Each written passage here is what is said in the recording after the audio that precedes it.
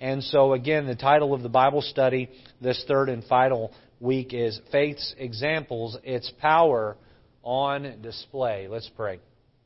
Lord, we pray that You'd help us to be encouraged to walk by faith and not by sight. Many folks want to do what's sensible, and Lord, when we do what's sensible, we're doing what works according to our five senses. And Lord, we're not doing what the Bible commands us to do. So help strengthen all of our faith in here tonight. Help us to be encouraged and challenged by the examples we'll study in Scripture. And Lord, may we walk by faith and not by sight, and may we please You with our faith. In Jesus' name, amen. Please be seated. Well, on the back of your bulletin there, you'll notice that we've already covered the first 5 points. And so let's just quickly review those. We've seen that faith subdued kingdoms. We've seen that faith wrought righteousness. Faith obtained promises. We've looked at faith stopped the mouth of lions. And we looked at 4 examples in the Bible where someone was able to kill a lion with their bare hands. We looked at the fifth point was faith quenched the violence of fire. And that's where we left off. We're talking about the 3 Hebrew boys, Shadrach, Meshach, and Abednego, or as they're known by the Hebrew names, Ananias, Mishael, and Azariah, how that they stepped up and were thrown in the fire. And they said, our God is able, but even if our God doesn't stop the fire from killing us, we're not going to bow.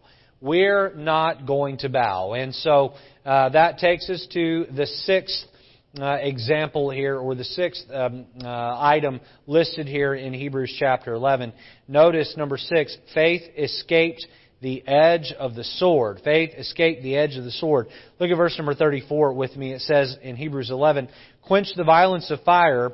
And again, these are all acts of faith. Faith escaped the edge of the sword. So I have for you, and I'm sure there's many others we could list, but I have for you 3 examples from the Old Testament where men were able to escape death or escape a violent weapon that was raised against them because of their faith. And so notice the first example we find in Judges chapter 12 is Jephthah. Jephthah. Now we highlighted Jephthah a while back when we talked about how he made the foolish decision. He lacked common sense. If you remember back to where we talked about faith works even for those who aren't real smart, or those that are flawed rather. And we said that Jephthah had said, Lord, thank You for allowing me to win the battle. I will sacrifice the first thing that comes out of my door. And the first thing that came out of his door was his daughter. And she went and bemoaned her virginity, and then he did end up sacrificing her because he had made a vow to God. But God was not done with Jephthah. And so turn over to Judges chapter 12 and verse number 1. And hold your place in Hebrews 11. We'll be going back and forth between Hebrews 11 and several places in the Old Testament here. But notice here what the Bible has to say about Jephthah. Look at verse number 1 of Judges chapter number 12. The Bible says, in the men of Ephraim. The men of Ephraim. Who were the Ephraimites? They were part of the Israeli tribes. Ephraim was one of the 12 tribes of Israel. So Jephthah is an Israelite, and the Ephraimites are going to raise up against him. And the men of Ephraim gathered themselves together and went northward and said unto Jephthah, wherefore passest thou over to fight against the children of Ammon, and didst not call us to go with thee? We will burn thy house unto thee with fire. And look at Jephthah's response. Jephthah said unto them, I and my people were at great strife with the children of Ammon, and when I called you, ye delivered me not out of their hands, and when I saw that ye delivered me not, I put my life in my own hands, or in my hands, and passed over against the children of Ammon. And look here, and the Lord delivered them into my hands. Wherefore then are ye come up unto me this day to fight against me? And you go on later and read the rest of the passage. He ends up having to deal with a civil war between his people, his tribe in Israel, and the Ephraimites. And they are able to bring into subjection and squell this uprising of the Ephraimites. But what is he saying? He's saying that the Ammonites rose up against us, and they were threatening me with a sword to kill me. And I called on you, Ephraimites to help me, and you were nowhere to be found, so I had to turn to the Lord, and the Lord delivered me. Notice that when things got tough, he did not turn to the Lord first. He turned to his fellow man. But when his fellow man failed him, he turned to the Lord, and the Lord delivered him. By faith, he escaped the edge of the sword. Let me give you another example here. Notice David. Turn over to 1 Samuel chapter number 18.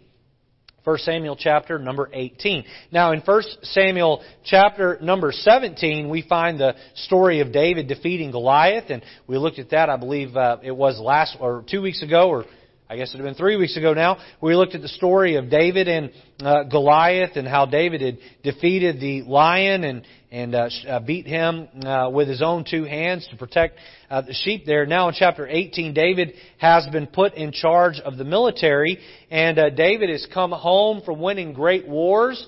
And we know that the women would stand in the balcony as David came back into town on his chariot with the soldiers, and they would stand there in the balconies, the women would, and they would say, "Saul hath slain his thousands, but David," what? "His tens of thousands."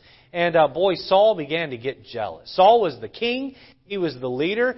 David was the new guy in town, and the new guy in town oftentimes is more loved than the guy that everyone's grown used to. And such was the case here. And Saul began to become very jealous. And we see here that an evil spirit even is settled upon Saul. And David has been called in to play his harp to settle or soothe the conscience of King Saul. Look at verse number 10. The Bible says, "And it came to pass on the morrow that the evil spirit from God came upon Saul, and he prophesied in the midst of the house. And David played with his hand as at other times, and there was a javelin in Saul's hand." So, again, let me set the stage here. Saul is angry. Saul is upset. The Spirit of the Lord is departed. There's an angry spirit that is settled on Saul. He's a wrathful man. And the only way they could calm him was by bringing someone in who was excellent with a harp and playing a soothing song. I know sometimes at night I may have a hard time going to sleep. I've got a lot going on in my heart and in my mind. I'm burdened about things going on in my life, and I'll lay there and I'll pray and I'll pray and I'll pray and I'll pray and I'll pray, and I still can't fall asleep. And so then I'll take my phone and I'll pull up some really relaxing, soothing harp type music, and I'll let that play at a low level. How many of you have ever used music to help put you to sleep or to calm you down when you were struggling? And that is exactly what was happening here. But the problem wasn't the harp. The problem was the man playing the harp. Because the man playing the harp represented his problem. Look at verse number 11 here. It says, "And Saul cast the javelin, for he said, I will smite David even to the wall with it. And David avoided out of his presence twice." Saul was so angry at David that he picked up his javelin he had right next to him, and he threw it at David, trying to pin him to the wall with it. Now, David must have left the first time thinking, this guy is a nut. I don't know why he went back in the second time, but he did. And he was able to avoid being speared into the wall twice. By faith, they escaped the edge of the sword. Let me give you one more example. Notice Elijah. You're in 1 Samuel. Turn over 3 books to the right, or 2 books rather to the right, and go to 1 Kings chapter number 19. 1 Samuel, 2 Samuel, 1 Kings. 1 Kings chapter number 19. And look at verse number 1. "Whoever said that the Bible is a boring book has not read the Old Testament." It's filled with all kinds of stories that are fascinating and interesting. And we see here that these men were not great, and even these women were not great because of who they were. They were great because of the faith in the God and the faith they had in that God. Look at verse number 1 of 1 Kings chapter number 19. "And Ahab told Jezebel all that Elijah had done, and withal how he had slain all the prophets with the sword. Then Jezebel sent a messenger unto Elijah, saying, So let the gods do to me and more also, if I make not thy life as the life of one of them by tomorrow about this time. So, to back up a little bit, there was a showdown on Mount Carmel. Is it Carmel or Caramel? Caramel or Carmel? Carmel. Is it Carmel? I don't know. I grew up in different parts of the country, and so I'm not sure which one says caramel and which one says caramel. But anyway, they had a showdown on Mount. Don't let me get distracted about chocolate. Amen. They got distracted up on this mount, or rather got up on this mount, and there was a showdown, and it was the prophets of Baal and Ashtaroth versus the prophet of God, Elijah. So you have 850 prophets against one. And they set up their altar and put their bullock, and Elijah has his altar with his bullock. And the contest is to see which group can call fire down out of heaven. And so all day long these prophets dance around this altar and are not successful. And then Elijah prays a prayer of about 30 to 40 words, and a ball of fire drops out of heaven, and boom! Not only the sacrifice is gone, but the water in the trough that had been poured on the sacrifice is licked up, and even the stones are annihilated and gone. There was no question that God had sent that fire. And the people gather around these prophets, and Elijah takes a sword and he kills, by the command of God, every single false prophet in the country. He's trying to wipe out the false religion of the people, and so they will serve the one true God. The one line you get from 1 Kings chapter number, I believe it's chapter 17 there, the one line you get is where Elijah looks at the people and says, "How long halt ye between two opinions?"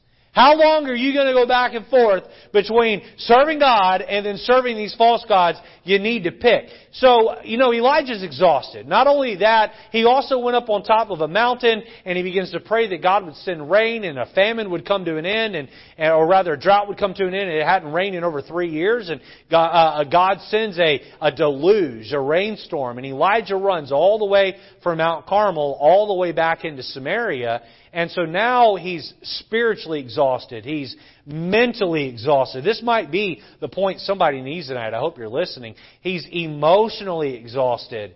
He's physically exhausted. And the next morning, Elijah's empty. He's empty.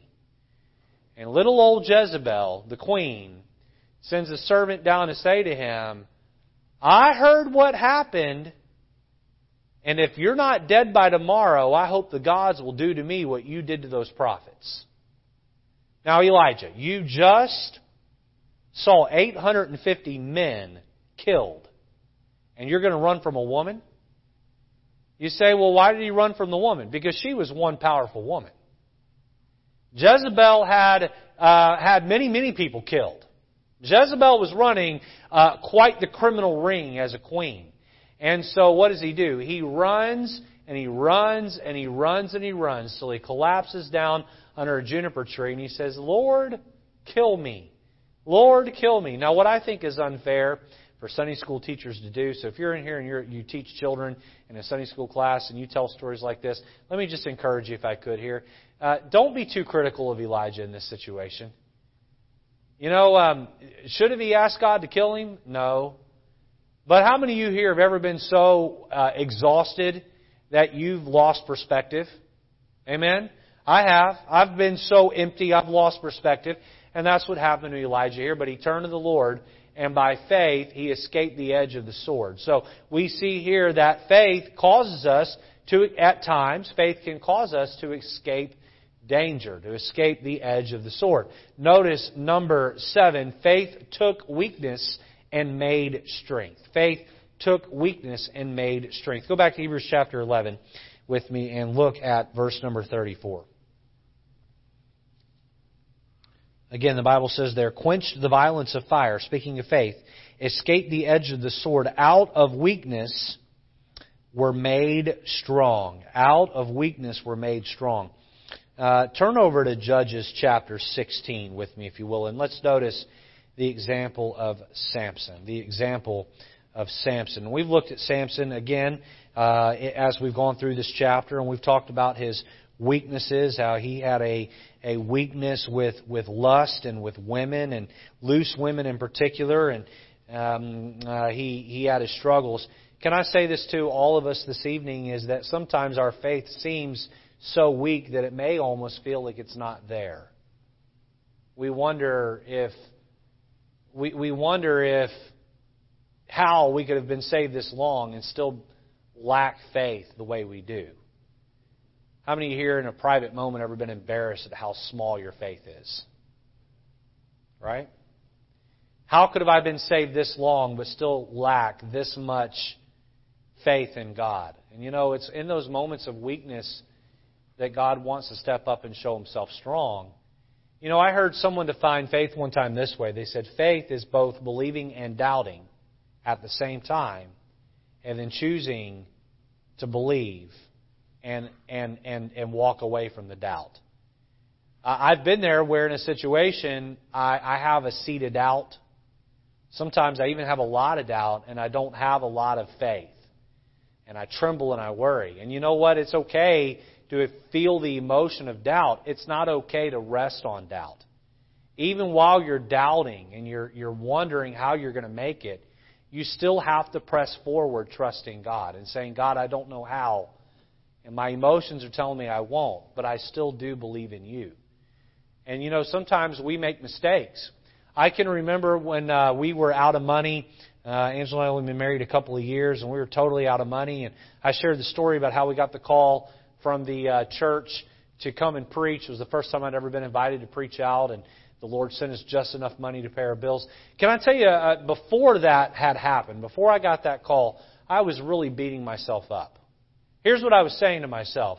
If you hadn't spent money taking your wife out to eat, if you hadn't spent money on clothes, and if you had been a little bit more careful with your money, you would have the money you needed to be able to pay the rent. And why would God send money your way when you haven't been as thrifty and frugal as you could have been and should have been? And listen, it's good to be thrifty and frugal, and it's good to sock some money away for a hard time. But I was really beating myself up. Can I tell you what I found? Is that God took my shortcomings in that area, and because I walked by faith and not by sight, He still made up the difference. We find something similar here with Samson. Samson had made a mess of his life. He got involved with a woman named Delilah. And by the way, if you meet a woman named Delilah, stay away. Amen? What a name. You get Jezebel and Delilah. Boys don't ever date a girl named Jezebel or Delilah. Amen? And so he's with a girl named Delilah, and he ends up getting his head shaved by her, and they come in and they capture him because he's lost his strength. They pluck his eyeballs out. Wow. And then they call a big show together. They probably sold tickets to it. They fill up this outdoor amphitheater, and they bring Samson out, and they're making fun of him. It's just a big show to make fun of him. But what they didn't realize is that Samson's hair was starting to grow back, and not only was his hair growing back, his faith was growing back. Look at verse 28 of Judges 16. Here we see a very weak man named Samson. The Bible says, and Samson called unto the Lord and said, O Lord God, remember me, I pray Thee, and strengthen me, I pray Thee, only this once. O God, that I may be at once avenged of the Philistines for my 2 eyes. You know what he didn't do? He didn't just reach up and feel the length of his hair and say, oh, I got it now. No, he bowed his head and he said, Lord, my faith is in You. You give me my strength. Look at 29. And Samson took hold of the 2 middle pillars upon which the house or the amphitheater stood, and on which it was borne up, of the one with his right hand and of the other with his left. And Samson said, let me die with the Philistines. And he bowed himself with all his might. And the house fell upon the lords and upon all the people that were therein. So the dead which he slew at his death were more than they which he slew in his life. And so we see here that Samson's faith, God took his weakness and He made it into a strength. Listen, God wants to take your weaknesses and turn them into a strength. Everybody take just a moment, right where you are, and think about this here. What is your greatest insecurity? What is it? Don't say it out loud. So you couldn't make me say it out loud, Pastor. What is your greatest insecurity? Can you have faith that God could do something great through that weakness? Oh, I could never be a public speaker, someone might say. What if God wanted to take that weakness and make it into a strength? Amen? You say, oh, I could never, ever work the nursery. I'm scared to death of babies. What if God wants to take that weakness and turn it into a strength? I could never greet someone in the lobby and get them into the auditorium and befriend them. I'm scared to death of people. What if God wants to take that weakness and turn it into a strength?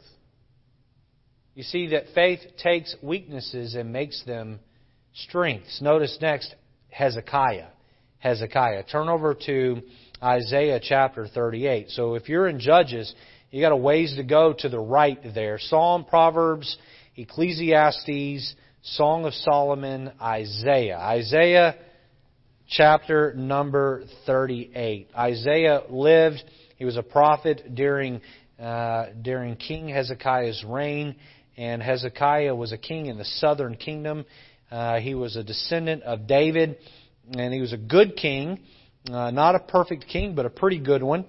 And we find here that Hezekiah is going to be declared as sick and on his way to die. Look at chapter 38 and look at verse number 1. It says, in Isaiah, again, the book of Isaiah. It says there, in those days was Hezekiah sick unto death.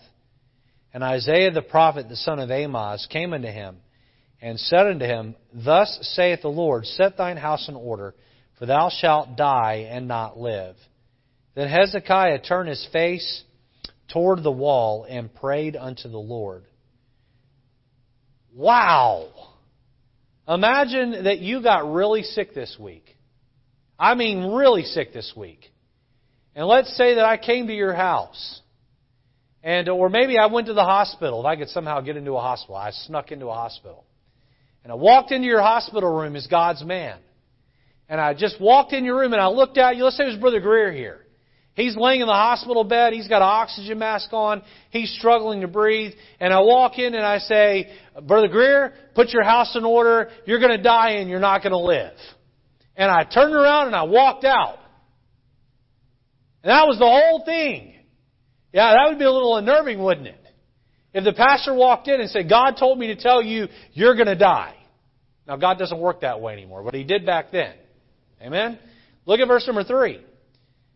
And said, Remember now, O Lord, I beseech Thee, how I have walked before Thee in truth and with a perfect heart, and have done that which is good in Thy sight. And Hezekiah wept sore. Then came the word of the Lord to Isaiah, saying, Go and say to Hezekiah, Thus saith the Lord, the God of David thy father, I have heard thy prayer, I have seen thy tears. Behold, I will add unto thy days 15 years. And I will deliver thee and this city out of the hand of the king of Assyria, and I will defend this city. And this shall be a sign unto thee from the Lord, that the Lord will do this thing that He hath spoken. Now this is incredible. Look at verse 8.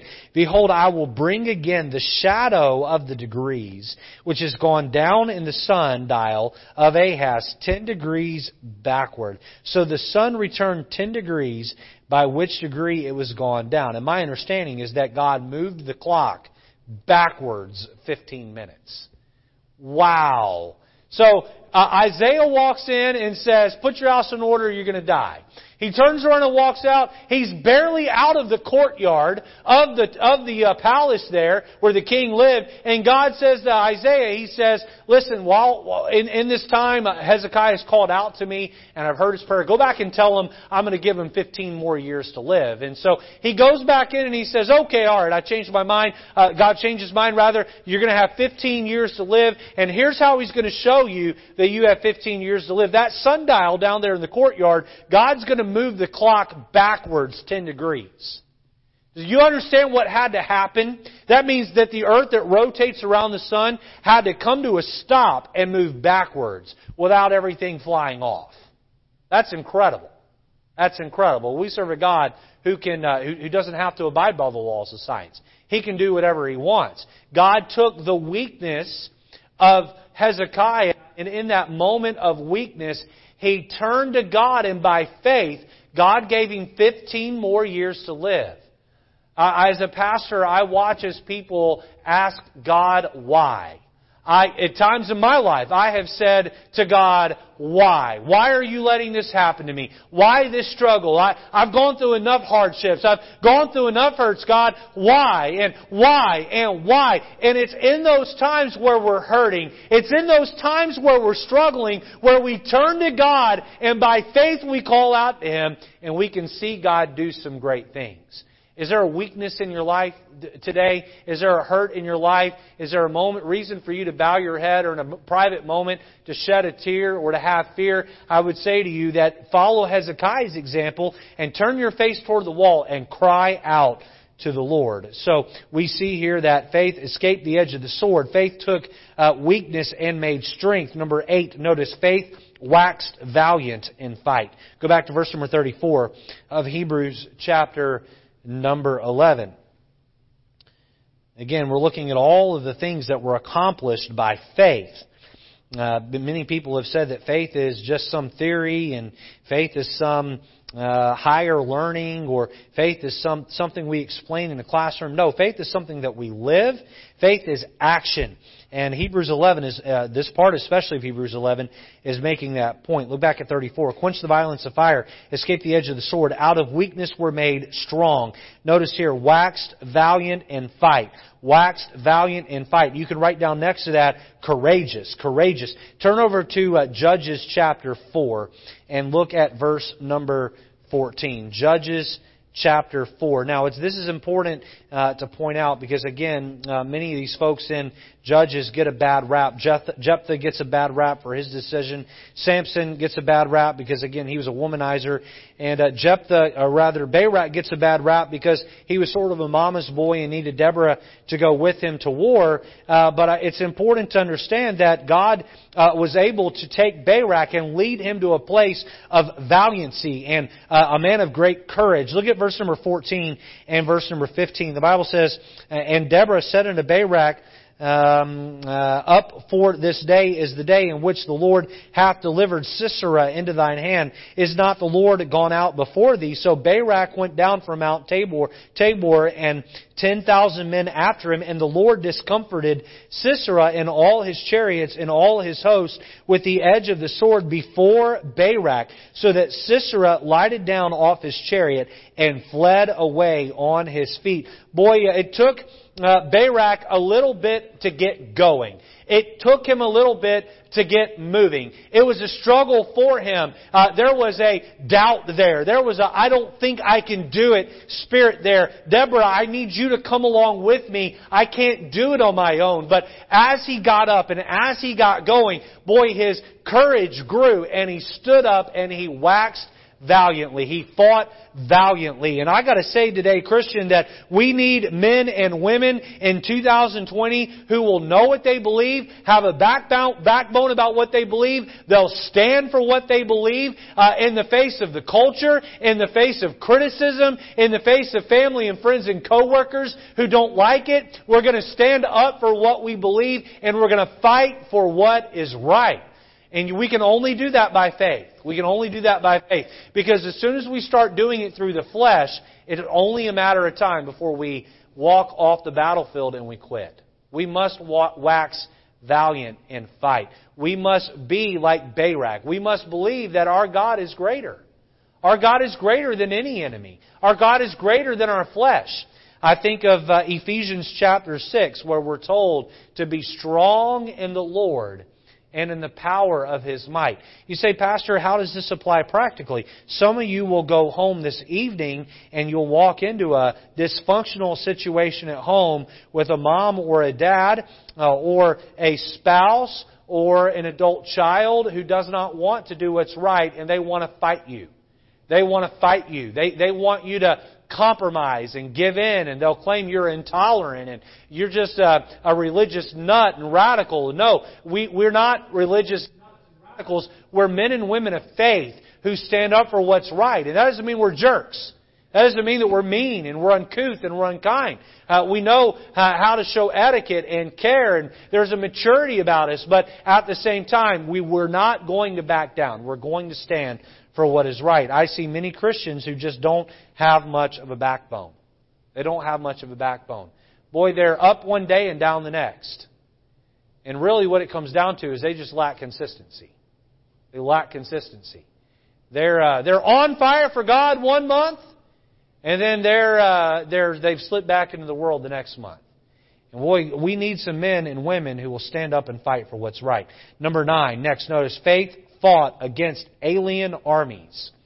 Faith fought against alien armies. And you think, does that mean there were UFOs that came down out of the sky, right? Were there otherworldly that were running around being fought? No, that's not what that means. I chose that wording because the Bible chooses that wording. Look at verse number 34 again. Hebrews chapter 11. Quench the violence of fire. Escape the edge of the sword. Out of weakness were made strong. Wax valiant in fight. And then here, turn to fight the armies of the aliens. Turn to fight the armies of the aliens. Just a quick point of humor here.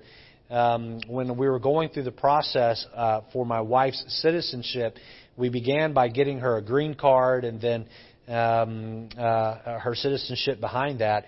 And they would refer to her early on in the process as an alien, because she was not born in the U.S. So she would be an alien. I'd say, I knew I married an alien. I knew you were weird. I knew there was something off about you. Amen?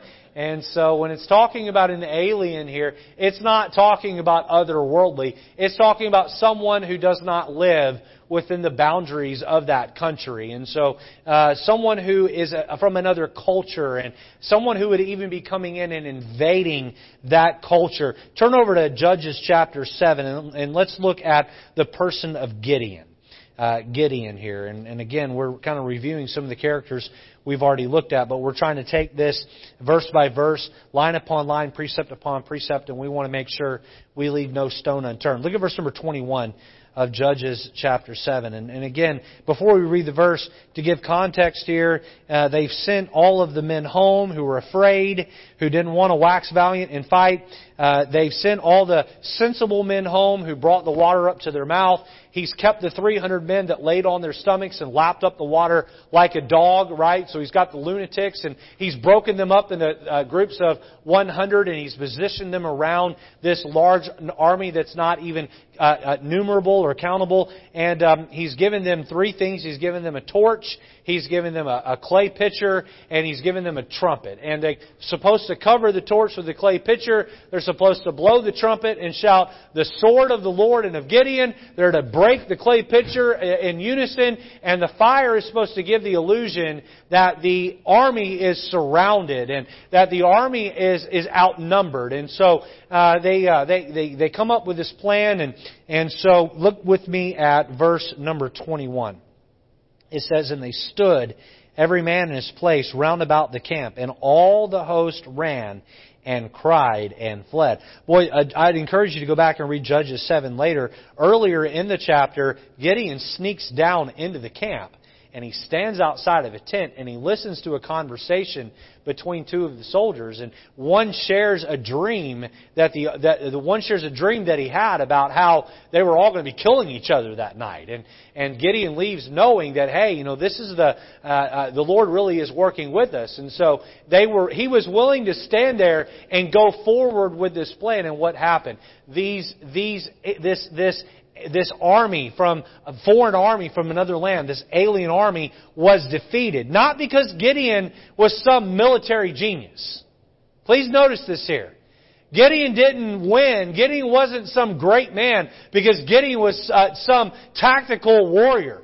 Gideon was a great man because Gideon was a man of great faith. Of great faith.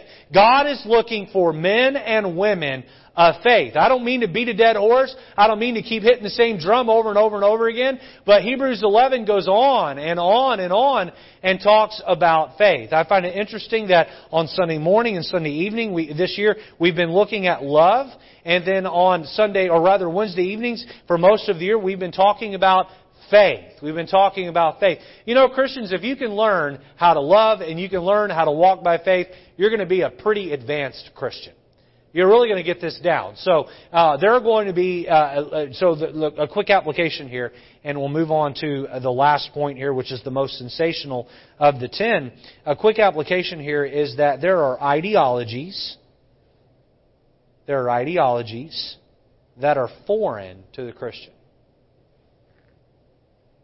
We are being bombarded by them all day, every day. Some of them are obvious, right? I don't mean to dip into politics. I'll be careful here. But we have Marxism and communism being ramrodded down our throats right now. Those ideas are anti-Bible. Those ideas are anti-religion and anti-God. Do you understand that a communist and a Marxist would ban what we have right now? You can't find a communist country where they have freedom of religion. This Black Lives Matter movement, I'll just say this here. I wouldn't say this on a Sunday morning, but I'll say it to a smaller audience. Black lives do matter. They do matter. But the organization is against the nuclear family. They say so on their own website. I'm sorry, but God created the family. The white man did not create the family. God created the family. And an organization that wants to oppress and put down the male role in a home, an organization that wants to oppress and put down the idea of a nuclear family, that's not an organization that I'll stand behind. And that's not an organization that Christians should stand behind. The disgusting thing about an organization like Black Lives Matter is that it was founded and started by a bunch of rich white men who are using black people to try to push their radical Marxist causes on America. And as Christians, we need to make sure that we don't allow racism anywhere around us. Boy, if you've got a racial bone in your body, if you've got a problem with someone because of the color of skin, you have a sin problem in your heart. But boy, we need to be wise as serpents and harmless as doves. And we don't need to let some ancient, or rather some alien philosophy to the Christian faith seep into our culture and our world and hurt us. We need to stand together for what's right. Some of these are more obvious. Some of these are not so obvious. Let me talk to everyone directly here about where I believe Satan has duped the church. Folks, we're far too comfortable. We're far too comfortable. I look at Christians and they're afraid to get out of their comfort zone. Hey, what if God called you to move out of the house you live in and live in a really, really tiny, small house? I'm not talking about one of those little houses on TV that's cute. I'm just talking about the bare basics in life. What if God wanted you to sell your luxury car and just drive a simple car? What if God wanted you to have simple clothes and to take all of your money and use that for the cause of Christ? What if God called you out of the life of luxury and called you to be a preacher of the gospel? And I'm talking to the women as well. God can use women to be a preacher of the gospel. In America, we have this idea that I need. And we think that we need comfort. And oh, how Satan has sold a bill of lies to the church.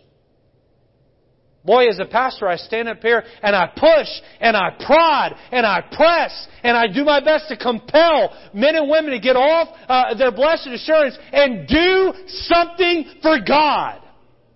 But they won't. Because they're too busy being comfortable. And comfortable is the enemy of Christ-likeness. Can you tell me where comfort fits in the idea of bearing your cross? Jesus said, if any man be my disciple, let him pick up his cross and follow me. Well, we look for the most comfortable cross we can find to carry. But the last time I checked, the Via Dolorosa, the walk of pain through Jerusalem, there's nothing comfortable about that. In fact, it was so uncomfortable that the divine, all-powerful God was crippled beneath the weight of that cross. We're too comfortable as Christians. How can we claim we walk by faith when we're so concerned with just having the best in life? And there's nothing wrong with having nice things. I don't want anybody to walk out here and say, Pastor Lejeune saying it's a sin to drive a nice car or live in a nice house. I drive a pretty nice car and I live in a pretty nice house. But if God called me to sell my house and move into a simple home, and God called me to drive a clunker, boy, if I'm not willing to do that, then that shows that I'm more in love with comfortable than being Christ-like. If I don't have time to share the gospel of Jesus Christ, because that's going to push me out of my comfort zone, then my friend, I have allowed Satan to allow a philosophy that's apostate to seep into my heart and pull me away from doing what's right. Boy, Paul said this. He said, "For me to live is Christ." You know what that means? That means every moment I breathe air in and out of my lungs, it's about one thing and one thing only: the cause of Christ. The cause of Christ. I'm not here for me, I'm here for Him. I'm not a servant to money, I'm a servant to God. I'm not a servant to success by as the world defines it. I'm a servant to God and how He defines success. Boy, it takes faith to stand up to these alien armies of philosophy and say, I'm going to walk by faith. I'm not going to walk by what everyone else does and what is comfortable. I'm not going to walk by sight. Let's look lastly at number 10. Faith brought children back to life. How powerful is faith? Boy, faith brought the dead back to life. Now, let me give you two examples here. Notice first, Elijah. 1 Kings chapter number 17. 1 Kings chapter number 17.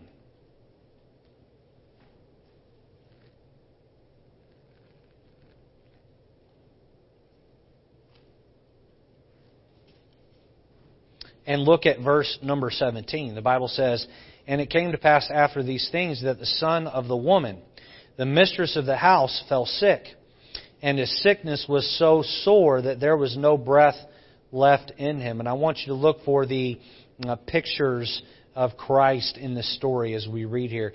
"And she said unto Elijah, What have I to do with thee, O thou man of God? Art thou come unto me to call my sin to remembrance and to slay my son?" Now, many people have speculated as to what verse 18 means when it talks about her sin.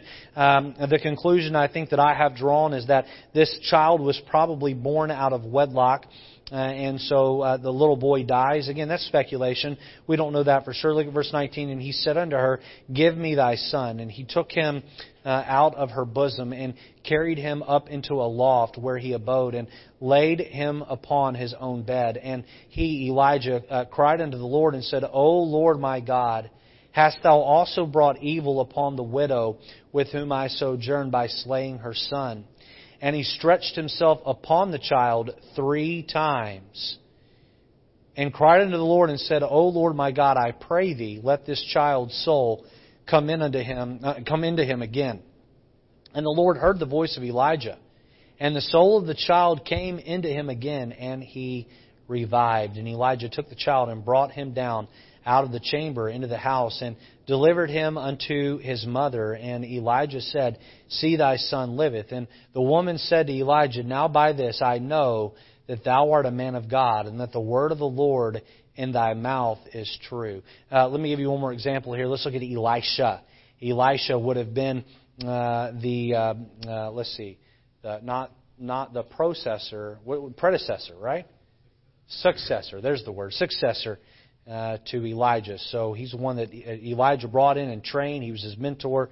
And Elijah ascended to heaven in a chariot of fire, and Elisha took up the mantle, and he would carry on the role of prophet to the country. 2 Kings chapter number 4. Look at verse number 17. Now, the backstory here, real quick, we're running out of time, is that Elisha is going back and forth. He's making trips. He's traveling. And there's a woman there who's married. Her and her husband don't have a child. And she's older. She's to equate it to, and again, this is speculation, but to equate it to the age of a woman today, she's probably early 40s. So she's not completely past her childbearing years, but she's right at the end there. And her husband haven't been able to have a baby. And she says to Elisha, Hey, I see you're passing through town a lot and you're the man of God. Why don't you stay in our house? And so her husband, this woman's husband, builds on almost like a mother-in-law suite type thing. We'll call it a prophet's chamber. Amen. And this is where the idea of a prophet's chamber comes from, where maybe missionaries would stay at a church. And so they built this for him. And so as he's passing through town, he could stay. So look with me at verse number 17. A little bit more before we read here. He says to the woman, God's going to give you a son. And the woman says, hey, don't lie to me. Don't tell me something that isn't true. And sure enough, 9 months later, she has a baby. And so now she has a baby, and so some time passes. Look at verse number 17. And the woman conceived and bare a son at that season that Elisha had said unto her according to the time of life. And when the child was grown, it fell on a day that he, the child, went out to his father to the reapers. And he said unto his father, my head, my head.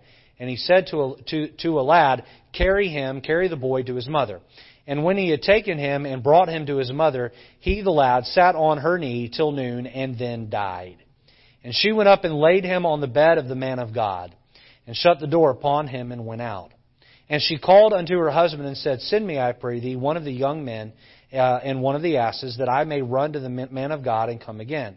And he said, wherefore wilt thou go to him today? It is neither new moon nor Sabbath. And she said, it shall be well. Just let me go.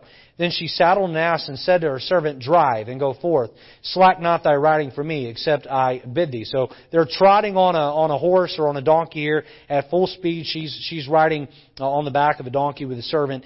Verse 25. So she went and came unto the man of God to Mount Carmel. And it came to pass, when the man of God saw her afar off, that he said to Gehazi, his servant, behold, yonder is the Shunammite, or the Shunammite woman. Run now, I pray thee, to meet her, and say unto her, is it well with thee? Is it well with thy husband? Is it well with the child? And she answered, it is well. And when she came to the man of God to the hill, she caught him by the feet. So she's down on her feet, hugging his feet. But Gehazi came near to thrust her away. And the man of God said, let her alone, for her soul is vexed within her, and the Lord hath hid it from me, and hath not told me. Then she said, did I desire a son of my Lord? Did I not say, do not deceive me? Then he said to Gehazi, gird up thy loins, and take my staff in thine hand, and go thy way. If thou meet any man, salute him not, and if any salute thee, answer him not again, and lay my staff upon the face of the child. And so the woman of the child said, as the Lord liveth, and as thy soul liveth, I will not leave thee. And he arose and followed her. And Gehazi passed on before them, and laid the staff upon the face of the child. But there was neither voice nor hearing. Wherefore he went again to meet him, and took him, saying, the child is not awaked. And when Elisha was come in the house, behold, the child was dead, and laid upon his bed. He went in therefore, and shut the door upon them twain, and prayed unto the Lord. Notice where the faith is for both Elijah and Elisha. And he went up and lay upon the child, and put his mouth upon his mouth, and his eyes upon the child's eyes, and his hands upon the child's hands. And he stretched himself upon the child, and the flesh of the child waxed warm. Then he returned and walked in the house to and fro, and went up and stretched himself upon him.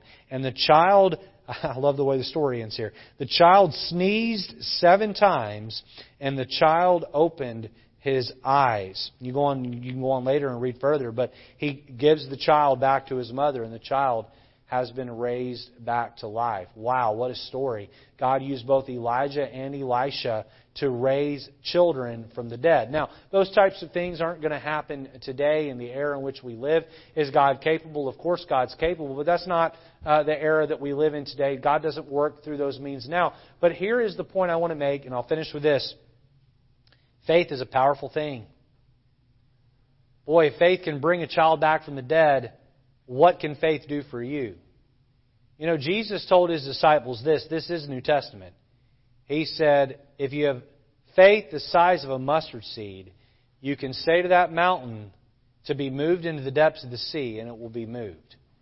Now, I've never seen a mountain thrown into the sea. And so was God using hyperbole? Was God using some form of exaggeration to make a point? I don't think so. I think what God was saying there is, I can do some miraculous things if I need to do them, but I need your faith to do them. I need your faith to do them. Christian, I would ask you this. Are you walking by faith? You say, Pastor, you asked that every week for the last X amount of Wednesday nights you've preached. Don't we need to be reminded regularly? We need to walk by faith.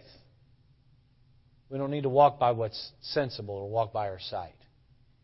Hey, I don't know what it is you need God to come through for you and do, but I know if God can do all these things, whatever's going on in your life is a cakewalk for the Lord. Amen? We need to trust Him. Let's stand together to be dismissed with a word of prayer. And it took us 2 weeks to get through the first 6 points. It took us 1 week to get through the last 4. Amen? And so we're through that. Hey, look, next time we come in and we look at this, we're gonna look and see that there were folks that had faith in God, and God kind of left them out to dry. He didn't come through for them because He chose not to. It wasn't that He couldn't; it was that He chose not to. And so, boy, we see the spectacular. But next week, we're going to begin looking at some instances where that wasn't God's will. And so, here's what I'll just say to you as we close: faith is not about the results. Faith is about doing what's right because it's right to do right. Let's walk with God. Amen. Let's pray. Lord, we sure are thankful that You are a God who can. We're glad that you are a God who will, but Lord, You require our faith to make it happen. Lord, may White Oak Baptist Church be filled with people of faith. Lord, may we have a spiritual maturity about us. And Lord, may we show the world around us that when hardships come our way, where our feet are standing on a rock and we can be solid. Lord, thank You for the Bible. Thank You for the many, many, many stories in it that can confirm how powerful You are when folks exercise their faith. Help us to go forth and follow those examples. In Jesus' name we pray.